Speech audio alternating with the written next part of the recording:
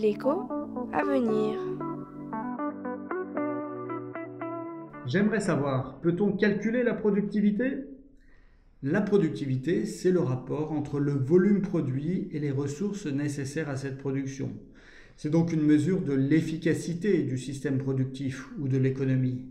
Nous retrouvons Chloé pour savoir comment on s'y prend pour calculer cette productivité. Alors, si on prend une vision de la productivité du travail, Julien, c'est assez simple à calculer.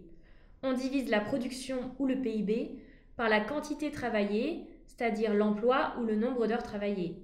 Mais si on veut calculer la productivité du capital, c'est-à-dire des machines, alors là c'est un peu plus compliqué. Parce que l'on ne sait pas mesurer la productivité des machines? En fait, ce n'est vraiment pas simple de mesurer le service rendu par le capital, c'est-à-dire l'augmentation de la productivité permise par les machines, les outils, les ordinateurs, les bâtiments. Alors pourquoi est-ce si compliqué? En fait, calculer le capital, c'est très compliqué. Intuitivement, on pourrait penser qu'il suffit de mesurer l'investissement pour calculer le capital accumulé.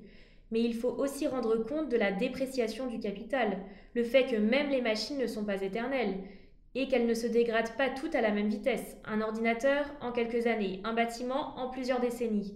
Et c'est sans compter sur le défi du partage entre volume et prix que nous avons déjà évoqué sur la mesure du PIB. Dans le cas du service rendu par le capital, ce partage n'est vraiment pas simple.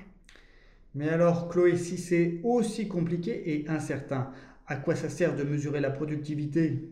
En fait, mesurer, ça sert surtout à comprendre. À travers le calcul de la productivité, on veut comprendre les moteurs et les freins de la croissance économique. Est-ce un ralentissement des heures travaillées, un manque d'investissement ou une mauvaise allocation de l'investissement, ou alors encore son vieillissement et sa dégradation accélérée? Merci beaucoup, Chloé, pour toutes ces explications. Donc, si je comprends bien, la productivité est un outil théorique, mais il est discutable et débattu dans sa mesure.